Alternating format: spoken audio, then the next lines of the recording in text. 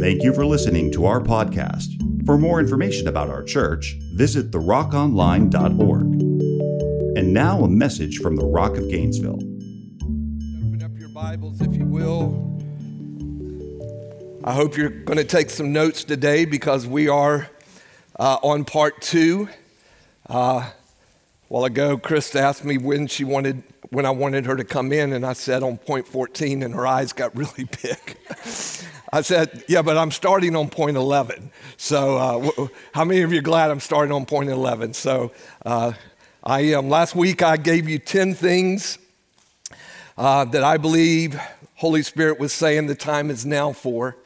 And I'm going to start on a scripture out of the Old Covenant, the prophet Haggai. Come on, how many of you have been reading Haggai this week? Wow. Amen. Somebody has. Same Holy Spirit. Haggai chapter 1, beginning with verse 2. Thus says the Lord of hosts, these people say the time is not yet. I'm going to pause. Meditate on that.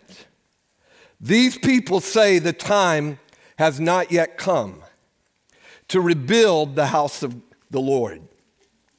Then the word of the Lord came by the hand of Haggai the prophet.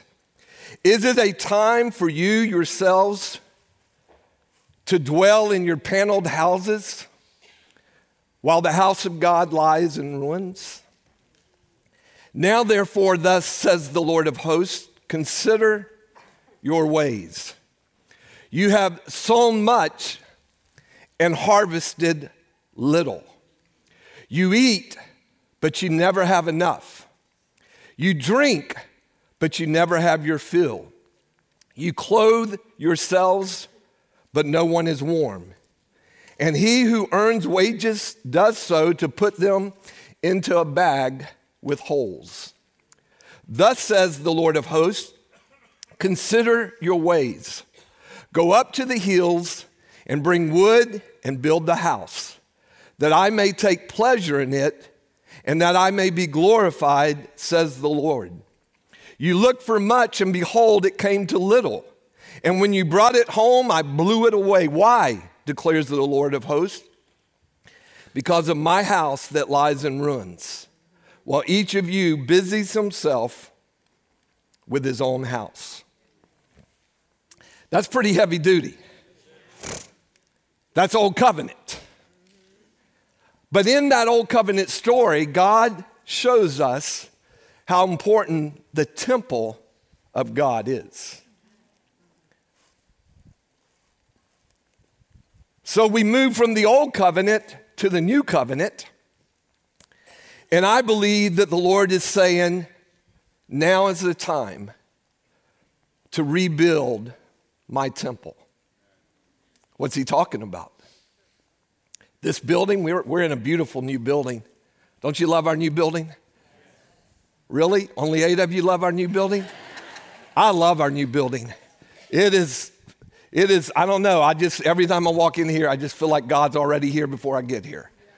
I come up here by myself a lot of times and just walk up and down these rows of chairs praying and worshiping God. But this is just a house. When no one's here, God's not here.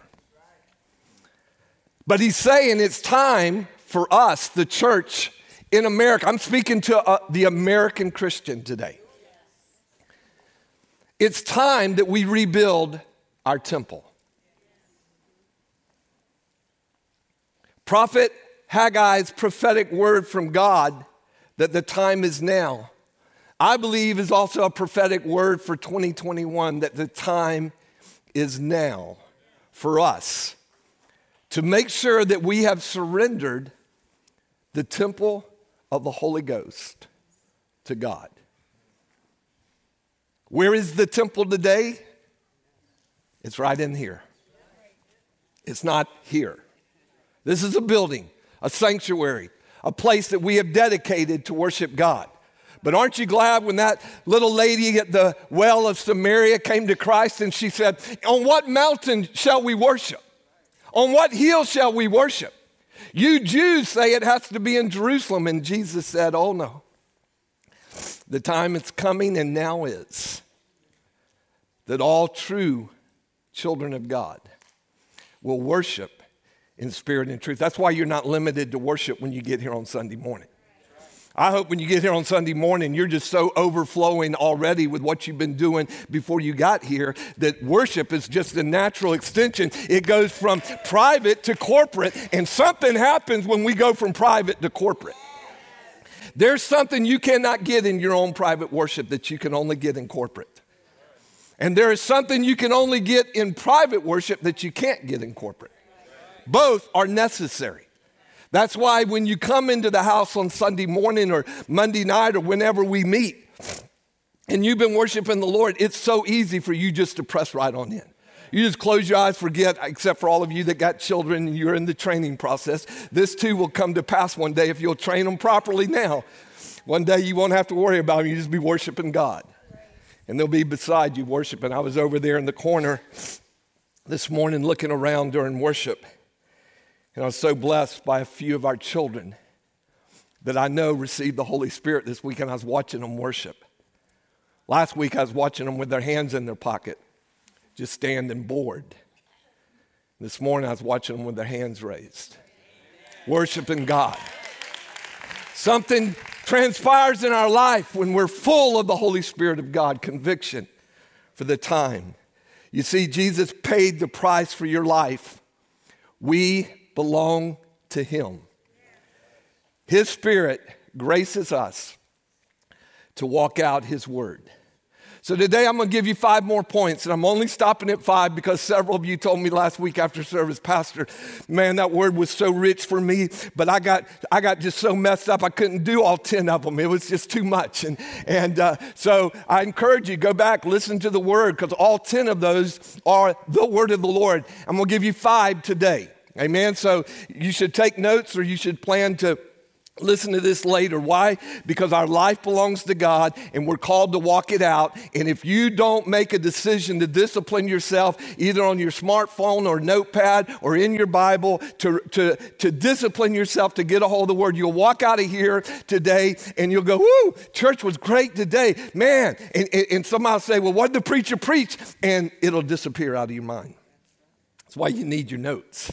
That's why you need your discipline yourself to stay in the Word and get in the Word. And I'm saying to that while 95% of you just look up here at me this morning because you haven't gotten it yet. We're entering into a day in 2021 when you will not be able to live for God out of your emotions. You will fail, and you will fail miserably. All right, let me get in the Word because this morning I'm going to share some things. All right, number 11, the list of things I believe Holy Spirit is speaking to us, specifically the church in America. And my challenge to us as a people, the Rock of Gainesville for 2021. Point number 11, to daily give place to the Holy Spirit. Today, you say, hold it, Pastor, that was one of your points last week. Nope. You're going to get the difference in that in a moment. Last week, the point was to receive the Holy Spirit. What I just said to you was to give place daily to the Holy Spirit of God in your life. John 14, Jesus says, verse 15, if you love me, you will keep my commandments. And I will ask the Father, and he will give you another, who? Helper to be with you forever, even the Spirit of truth. So the Holy Spirit is first the helper. Secondly, he's the Spirit of truth, whom the world cannot receive because it neither sees him nor knows him, but you know him. How do I know him? He dwells with you and will be, come on somebody, in you.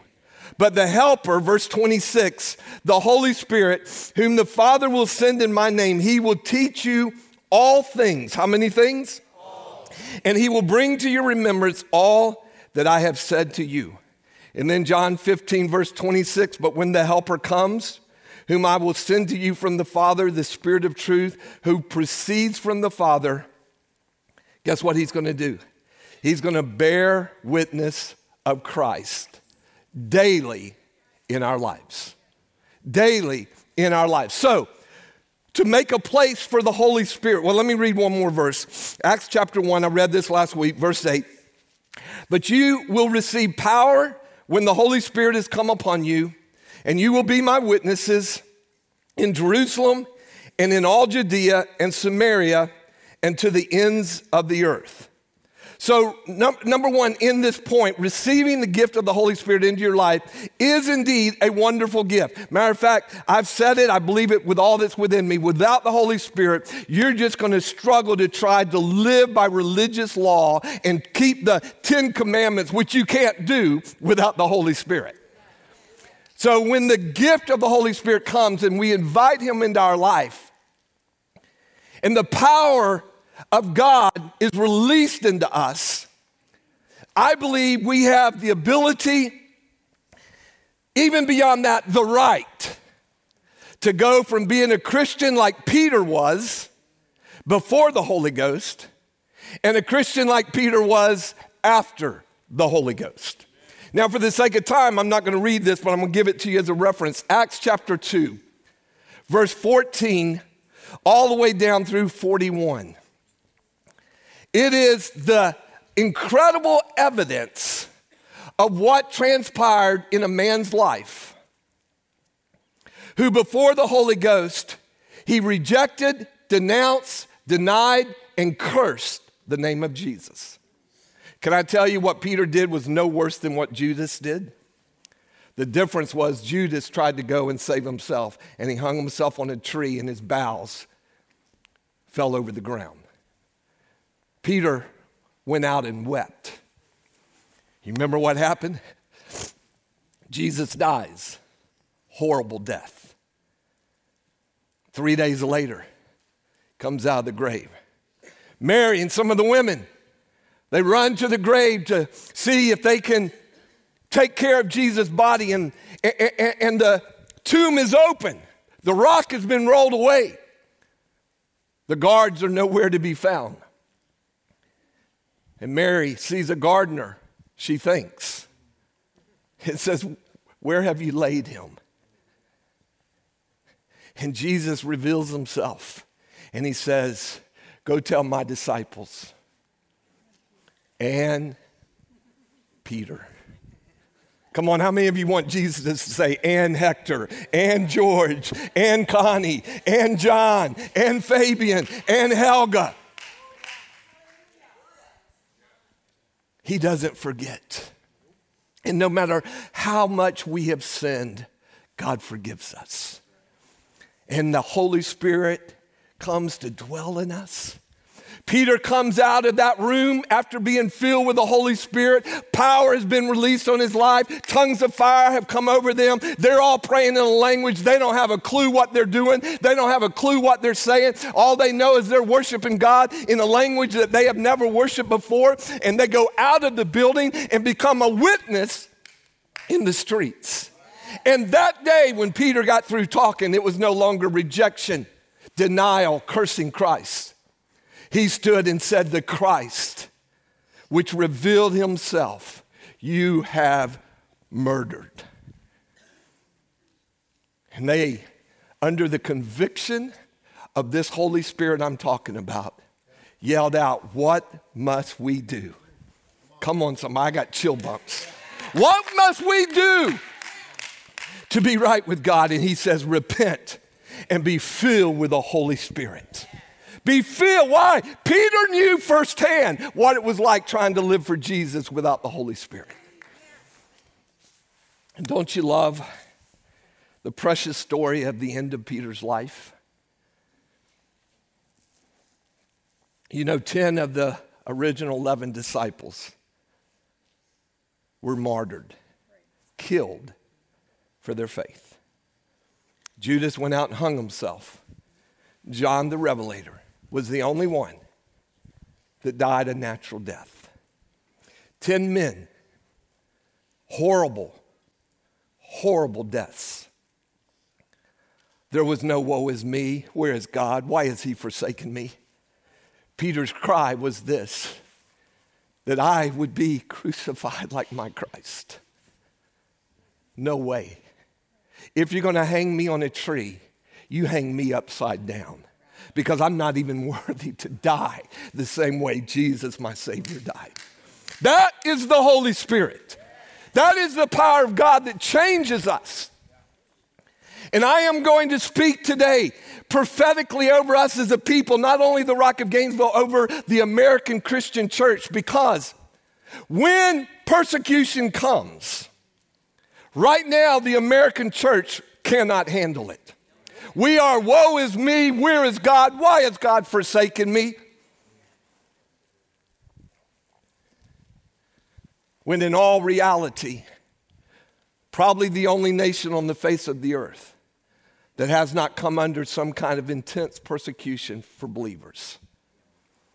There has been a grace on our life to walk in a blessing that for whatever reason God has blessed this nation, and I believe it was to spread the gospel of Jesus Christ all over the world. And I believe that truth has withheld persecution on our nation. But I believe things might be changing. Matter of fact, I know they are. Because all over this nation, in wicked states that are governed by wicked leaders, the church is already under intense persecution. Churches in California, Washington State, Oregon are getting fined every single week, tens of thousands of dollars for gathering. People are being marked. Christians are being named.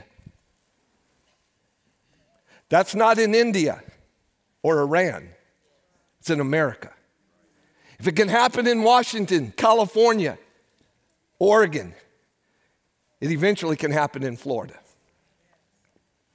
And when it does, will we, the church, be ready? Will it be our privilege, as it's been our privilege to walk under his amazing blessing, will it also be our privilege to be persecuted for the name of the Lord Jesus Christ? Yeah, I don't think you'll shut me down much this morning, but I'm preaching the truth. And if I don't, when it comes, we'll not be prepared. We, church, need the Holy Spirit of God.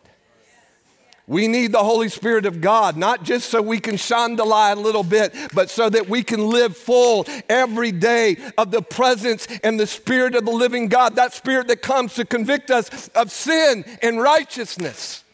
So that when sin is our life, we deal with it. So that why? So that we can be the righteousness of God in Christ Jesus. We got to make a place every day for Him to lead us, to teach us, to help us, and when needed, to comfort us. See, you know what? As American Christians, we read that and we think the only time we have to be comforted is when someone we love dies. What would happen if you had to be comforted because persecution came in such a way in your life that dads, they came in and said, if you don't denounce Christ, we're going to take your daughter out of your house and you might not ever see her again. Would you denounce Christ? All over the world. You shudder at that thought, don't you? But all over the world, it's happening. All over the world, people are having to pay a great price. How do they do it? They do it the same way the early church did it. They truly believe that God is the God, and in the end, through it all, they believe in the resurrection of the saints, and they believe in an eternal heaven where they will live together forever and ever and ever. And the pain of this world will be just a moment, and the tears will be wiped away out of our eyes, and we will live together forever in the presence of the living God. We need Him, and we have to acknowledge Him. Number 12, interesting, right behind number 11,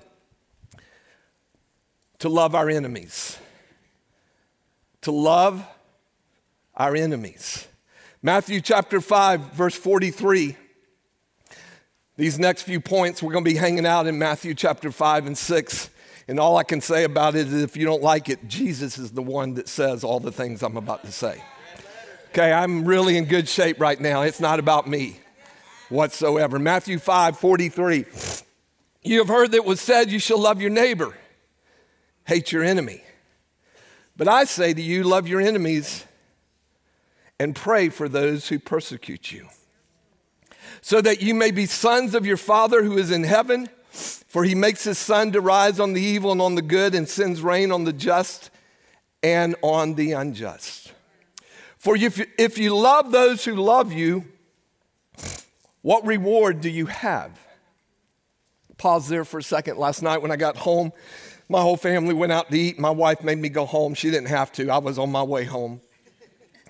And I went home and warmed up a little plate of veggies, and I sat down, and for the first time in a week, I decided to turn on the television. I was looking for something on the Victory Channel, and I came across, I don't even know what channel it was, but it was a story about the persecuted church in Russia under communist control.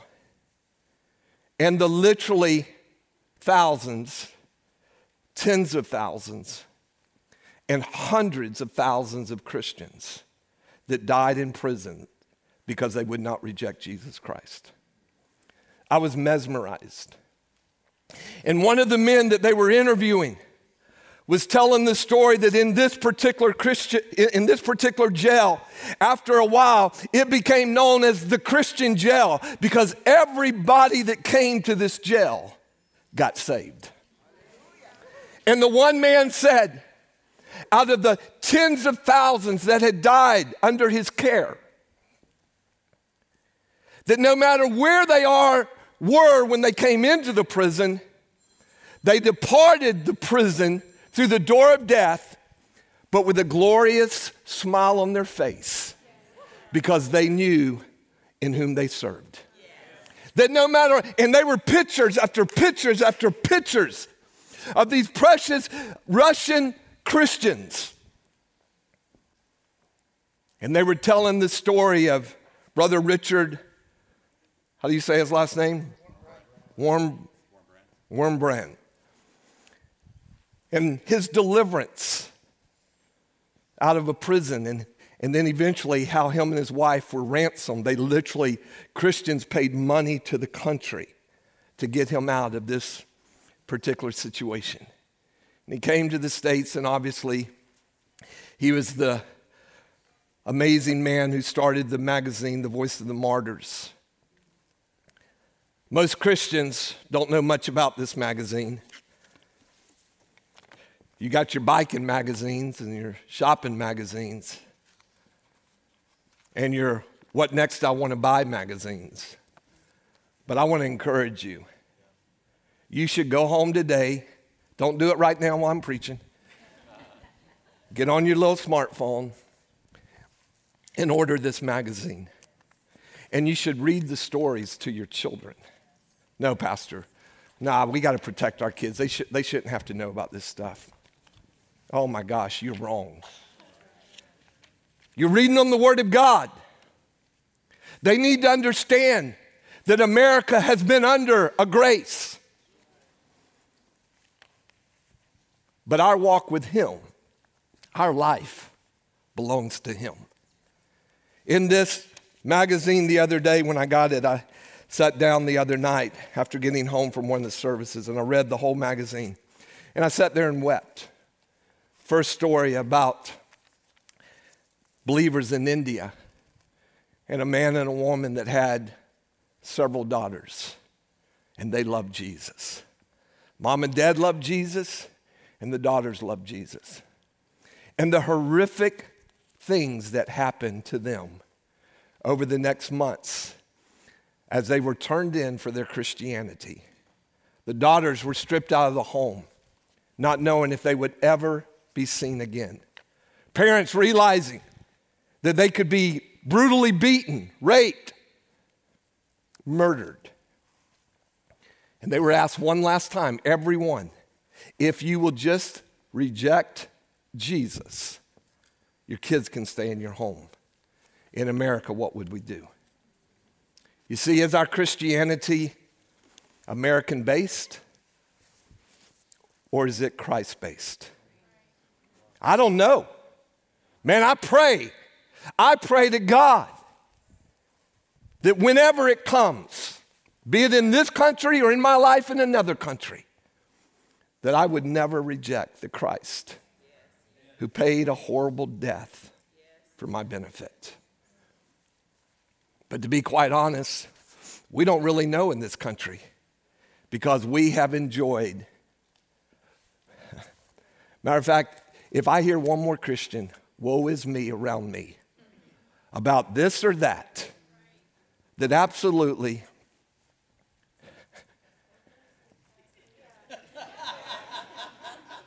you see, we really do have a victim mentality in the church in America. Oh, God bless me with a new job. Well, what happens when you lose your job? Woo, God gave me a new house. What happens if your house burns down? Woo, I got me a new vehicle. What happens if you flip that vehicle? Is God still good? Or is he good only when we get the stuff? Even when we're going through, I was so convicted last night. I was watching this show, and this man's laying on the bed. And the man comes in, and he finds him, and he said, I thought you were dead months ago. And a smile came across his face. And he said, no, God's not through with me yet. Laying there coughing and hacking in a cold room where his breath could be seen. And he said, until the Father is through with my testimony, I will lay here, I will rise. And the man said, listen, I'm going to do whatever I can to get you medicine. And he looks at him and he says, no. Only get medicine if you can get it for all those in this prison. You're not going to just get it to me, because if you do, I'm going to give it away. Showed how these men sitting on cots in a cell, their breath coming out as they're sharing their little portion of food or bread.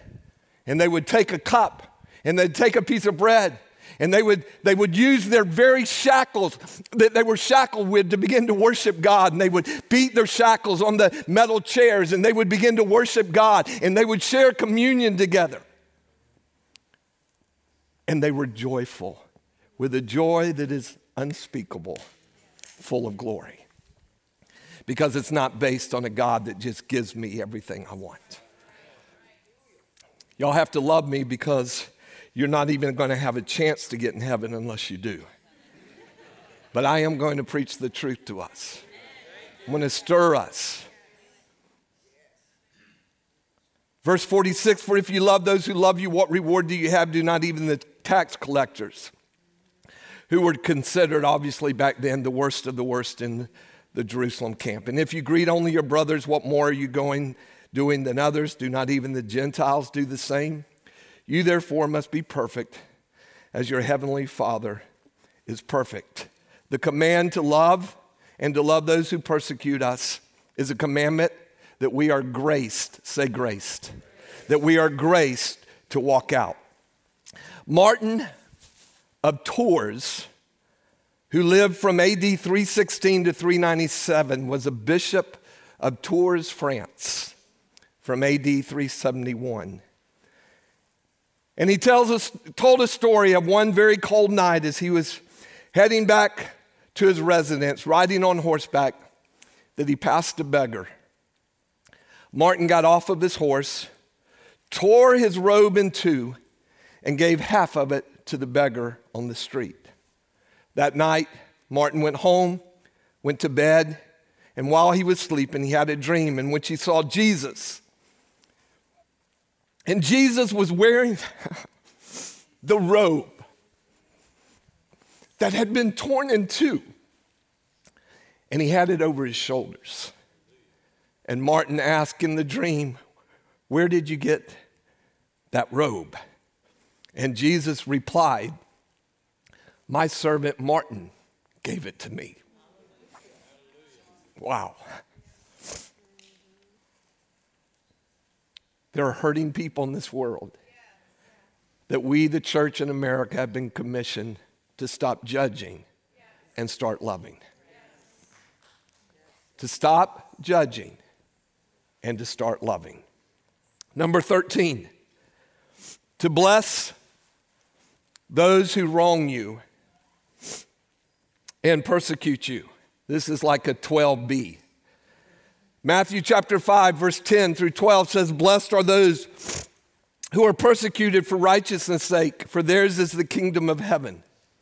Blessed are you when others revile you and persecute you and utter all kinds of evil against you falsely. On my account, rejoice, Jesus says, and be glad, for your reward is great in heaven. How many of you want to have a great reward in heaven? I don't want to just get to heaven.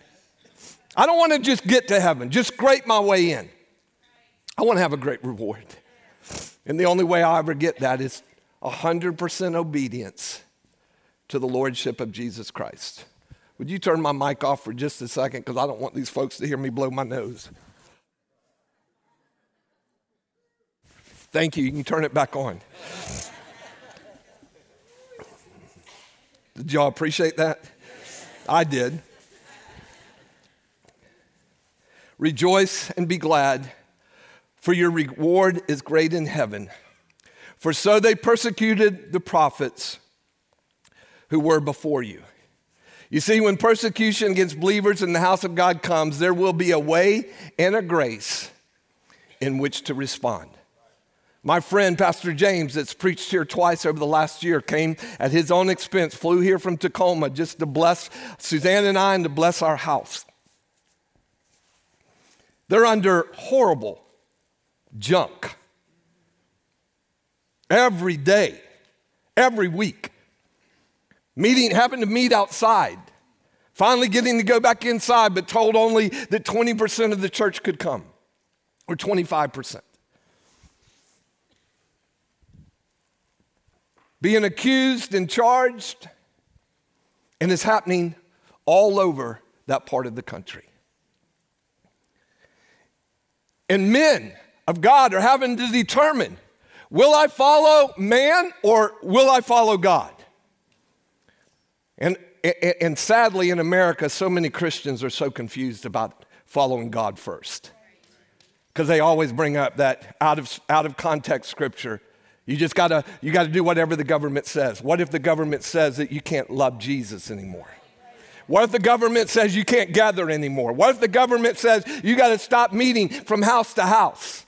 What if the government says it's against the law for you to teach or read the Word of God to your children? What will you do then?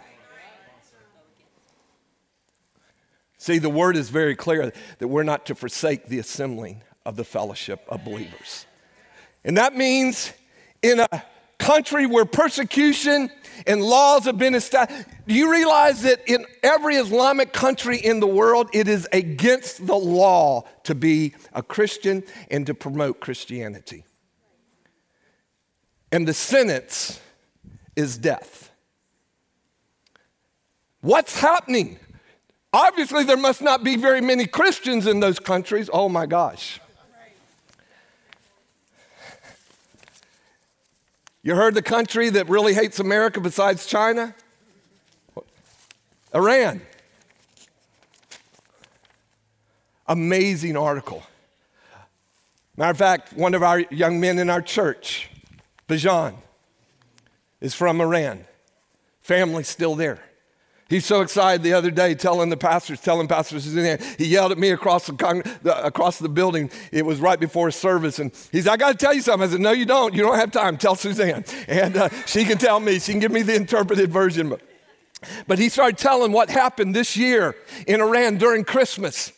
There are so many Christians that are springing forth across the nation of Iran today. Revivals taking place. Women of God are just without shame or fear preaching the gospel to their neighbors, to their friends, to their families, to their loved ones, knowing every single day when they get up and go out of their house, this might be the last day that I'm free. Today I could be arrested for what I'm about to do. Come on, somebody.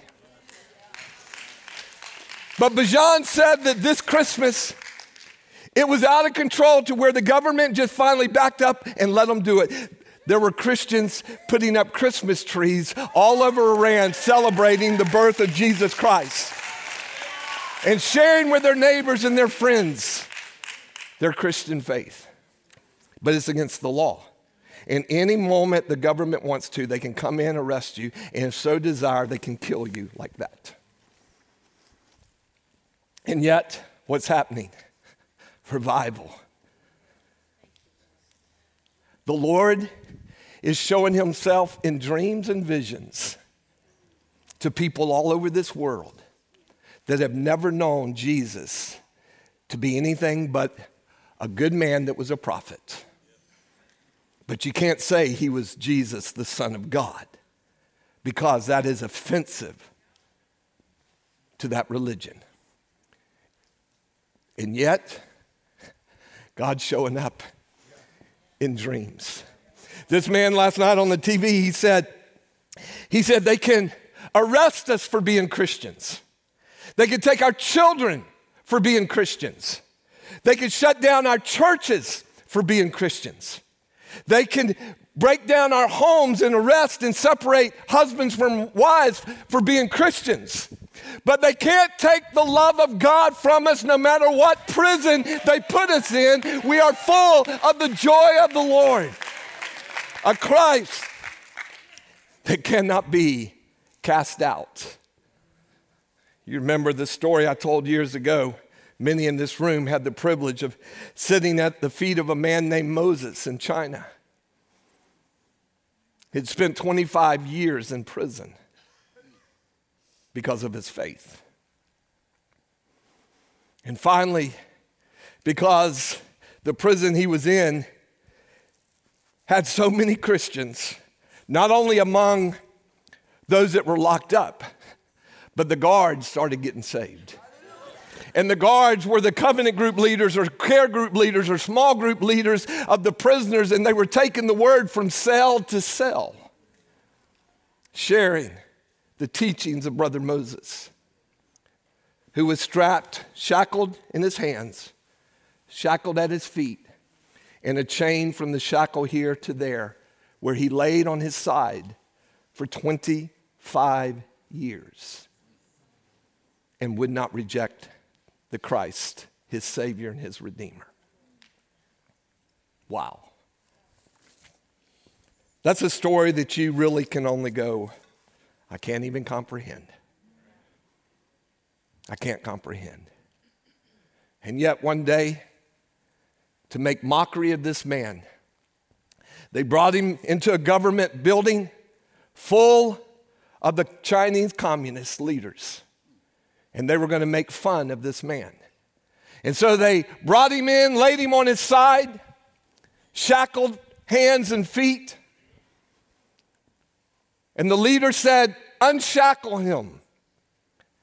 We want to see what his God can do for him. 25 years laying on the floor, sideways, shackled. Impossible to stand up. Impossible for your body to be straight again. How many of you are in this room were with me when we got to meet Moses? Raise them high. Keep them up high. Did that man not at 80-something years old sit straight as a 2x4? My gosh, he was the straightest old man I'd ever seen. And they said, unshackle him. And they said, Moses, if your God will, stand. And he began to stretch his arms out. Began to move his legs. Rolled over from his side onto his floor. And then began to push himself up. And after 25 years, he stood straight up before those people. And their mockery became shame. And many came to Christ, and they sent him home. And so that day in the back of a restaurant, I'm telling you, doctors and nurses and our team, I mean, people weren't even sitting on their chairs. They just felt like they had to get on the ground. They didn't feel worthy to sit upright like he was. I'm telling you, I've never in my lifetime been so moved. And he sat there in that chair next to his beautiful wife, told the story. She did not even know if he was alive. 25 years after they stripped him out of his home, 25 years later, they dropped him back off in the same home where she was waiting and praying and hoping and trusting. And I asked him that day, because he's passing out DVDs and he's giving the Jesus movie out and he's passing out tracts and he's openly preaching Jesus. And I said, Brother Moses, aren't you a little fearful of doing that so openly? And he said, what can they do to me? Will they send me back to prison? Is there another group of lost people that need to be saved and I need to go to prison so they have a chance? I don't know about you. That just kind of does something against my watered down American Christianity. I say, God, show yourself so mighty in this nation that our lives will forever, ever be changed. I have 10 grandchildren. You know that. I talk about them a lot. For the sake of my kids, I want mercy and peace. I want life to be normal. I want them to play their ball games and do their things. And I was saying all of this to the Lord recently on a prayer walk. And he said to me, what if all those things lead your grandchildren to not love me? Because their God will become their stuff, their things, their boats, their golf, their shopping, their resorts, their vacations. Because the only God they will know will be the God that they think is the God that just gives them stuff. And I broke and wept. And I said, God, I don't want to lose one of my 10 grandchildren. I want my grandkids to love God and live out the purpose of God on this earth. And if it takes something beyond what we want in the natural, I trust you, God. I trust you. Because we live in a country of stuff. We just all have stuff. Stuff that none of you will take with you when you leave this world. Stuff. Number 14.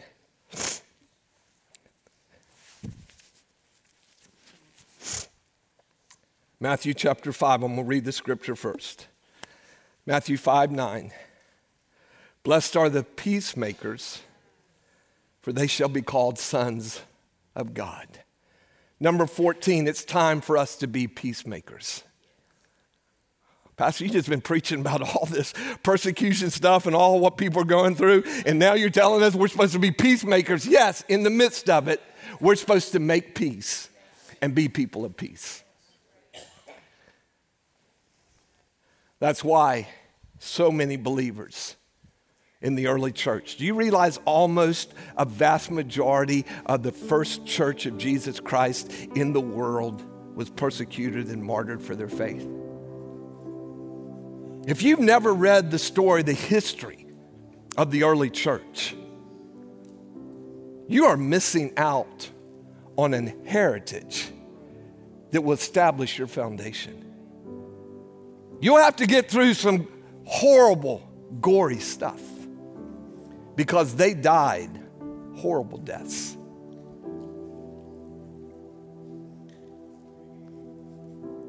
Declaring, my God is well able. See, just like Shadrach, Meshach, and Abednego, they cried out, my God is well able to deliver me. But if he does not, be it known this day, O King, you don't need to waste your breath or blow any more horns. I'm not going to worship and bow down to your God. Amen. I'm not bowing down, no matter what the cost. In the midst of it, we're peacemakers. Boy, does the church in America need a little bit of this right now. Christians all across this country, angry, mean. Sometimes you can't tell the difference between a Christian and a non-Christian. They're vile, angry, backbiting, talking. I touched on this the other day or last week or sometime, but I am very serious. Some of you, here's a prophetic warning. If you cannot stop writing garbage on Facebook, you need to, for your sake of your salvation, get off of Facebook. If you think God set you in there to set everybody else straight, and to correct everybody, you need to shut that thing down. Find out who God is. Called to be peacemakers. You can't write vile stuff to other believers. Rebuke them like you are Holy Spirit. My gosh, you want God to uncover all your nakedness and sin? You keep messing around, He will. He'll uncover you. Peacemakers. Pretty simple, isn't it? We are called to make peace. Don't misunderstand this. Because in Scripture it says, the kingdom of God suffers violence. And the violent. Said, well, how in the world can I be a peacemaker and violent at the same time? Holy Spirit will show you how. Holy Spirit will show you how. He'll show you how. It's real. He will show you how to go to battle and fight all hell. But be a peacemaker to those who are in flesh, who still need Jesus in their lives. Number 15, and I close.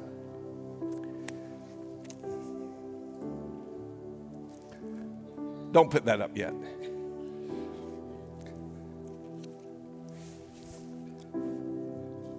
I'm going to leave that till next week. Take that off that wall there. I don't want them turning around looking at it. It's too late. I think I've said enough.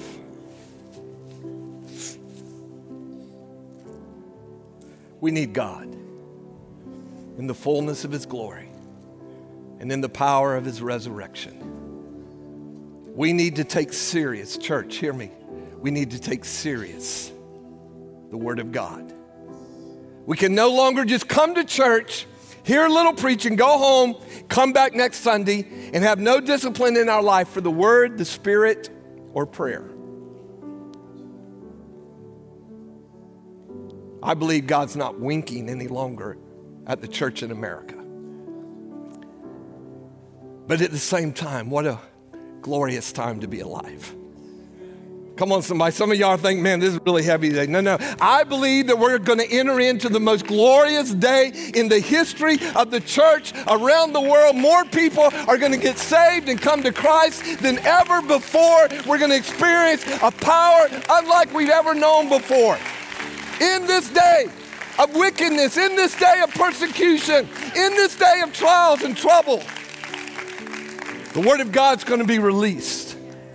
I believe even in America, some folks are going to have some dreams and visions. They will run to the house of God. Others are going to come, hear me, church, when we, the church, not only pray and worship and live in the Word, but we go into the highways and byways, our neighborhoods, our family, the places where we work and live and shop and live. As laborers, thrusting in the sickle to reap the harvest of this day we're entering in. There's no other time in history I'd rather be alive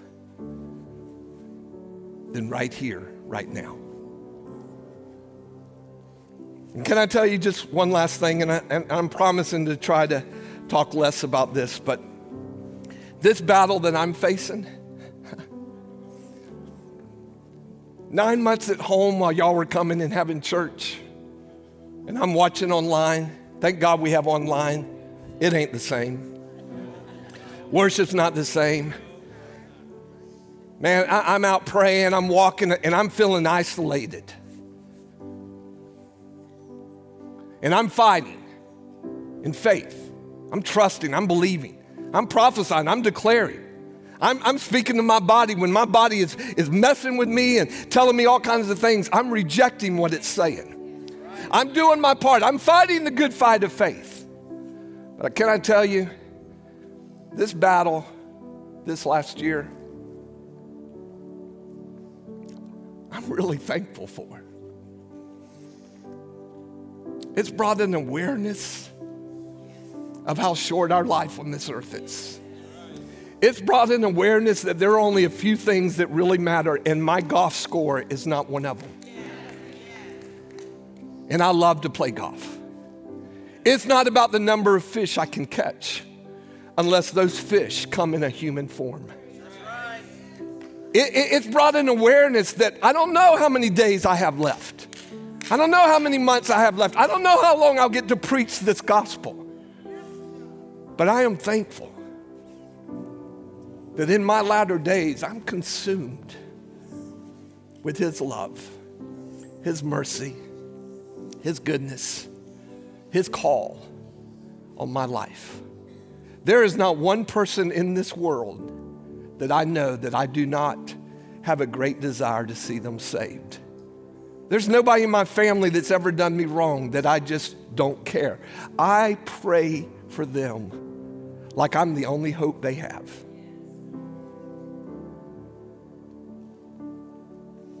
There are a few others in this room this morning that can identify with what I'm saying.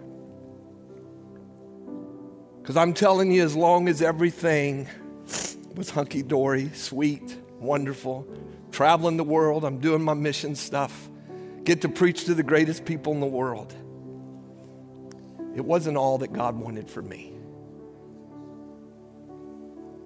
Did God bring cancer on my life? Absolutely not. Cancer is a wicked demon of hell.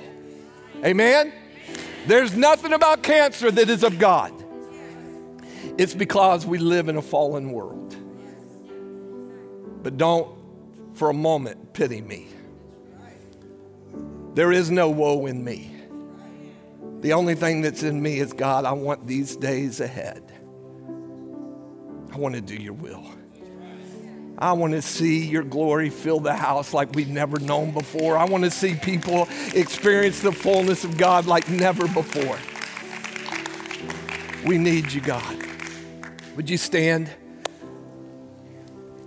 Father, I'm humbled by your precious anointing and your wonderful grace and your sweet goodness and your everlasting mercy.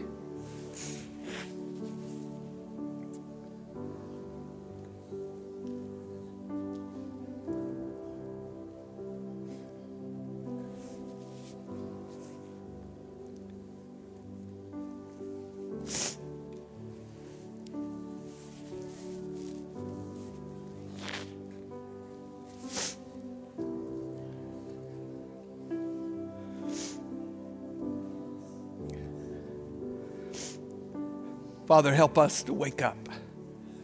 Help the church in America to wake up. I pray again over all the dads in this house that they will take their responsibility to train up and raise up their children so that whatever happens in the days, weeks, months, and years ahead, their children will be prepared. Anoint them to teach the word to their children, to lead them in prayer. Help dads and moms together, single moms, single dads. Help us to truly disciple the next generation to know you, Father, in the fullness of your power of the resurrected Christ. Let us no longer ever be satisfied with just stuff.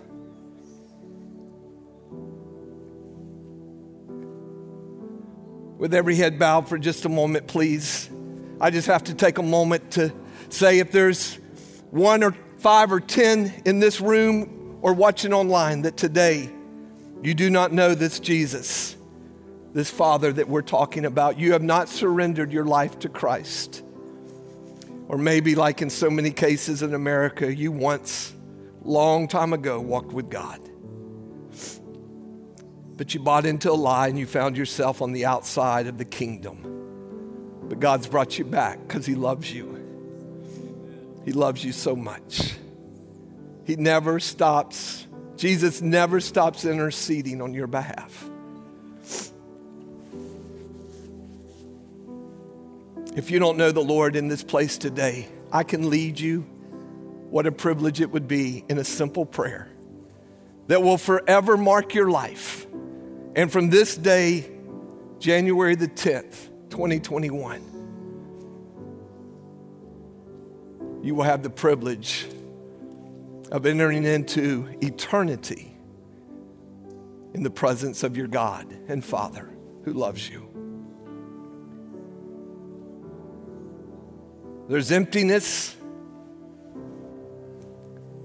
There's an unfulfilled spirit that has consumed you, that no matter what the world has to offer, you're always empty. Today, Jesus wants to fill you with his love, his goodness, and his mercy.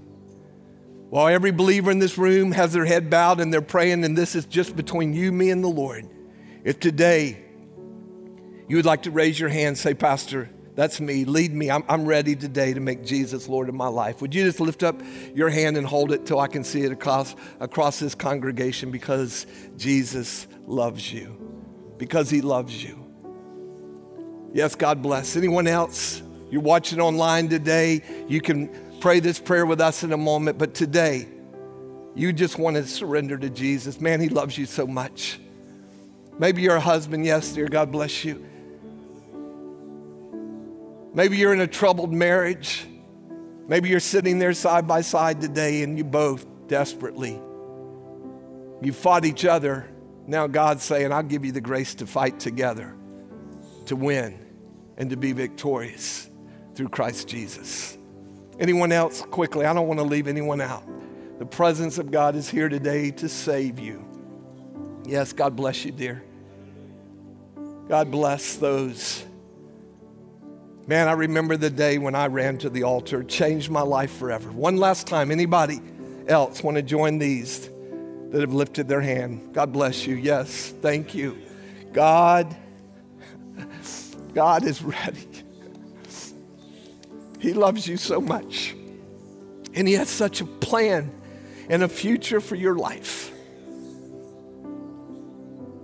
Pray this prayer with me across this congregation. All the believers are going to pray with us. You raised your hand, pray this prayer. You're watching online, you need to pray. Pray this prayer. Maybe you didn't raise your hand, but you need to pray this prayer. And then you can raise your hand another day or tell a pastor or someone. Pray this prayer with me today. Father God, in Jesus' name, in Jesus, the one you gave to die for me, I come to surrender my life.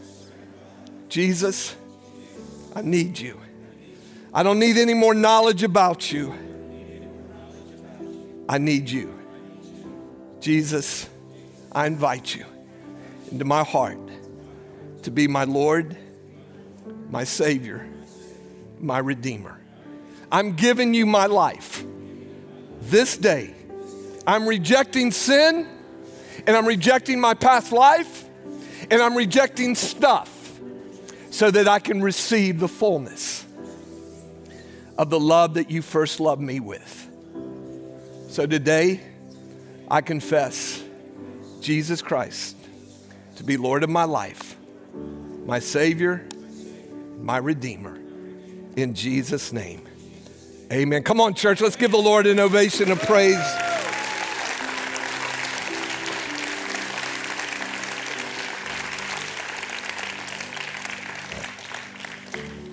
Pastor Ron will close it out in just a second. I just want to remind you and encourage you as a church, we're praying through the Word of God this year together.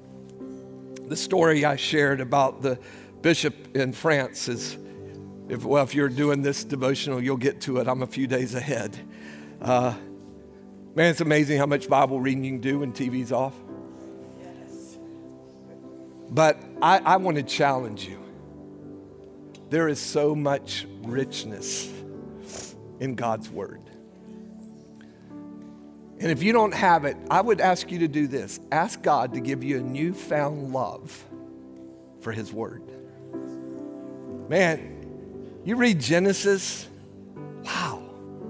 There's some crazy, amazing, romantic, sweet, violent, horrible stories. And you know what I found this last week reading Genesis? God uses imperfect people to do his will. Aren't you thankful for that? I mean, he uses people that are not perfect to do what he's called us to do. I'm thankful for that. Pastor Ron will go over it, but I encourage you, it's not too late to get in it. You can just jump in, read the word every day, spend time in prayer every day, worship every day, and say, God, what do you have for me for 2021? God bless you guys. I love you. Thank you for listening to our podcast. For more information about our church, visit therockonline.org.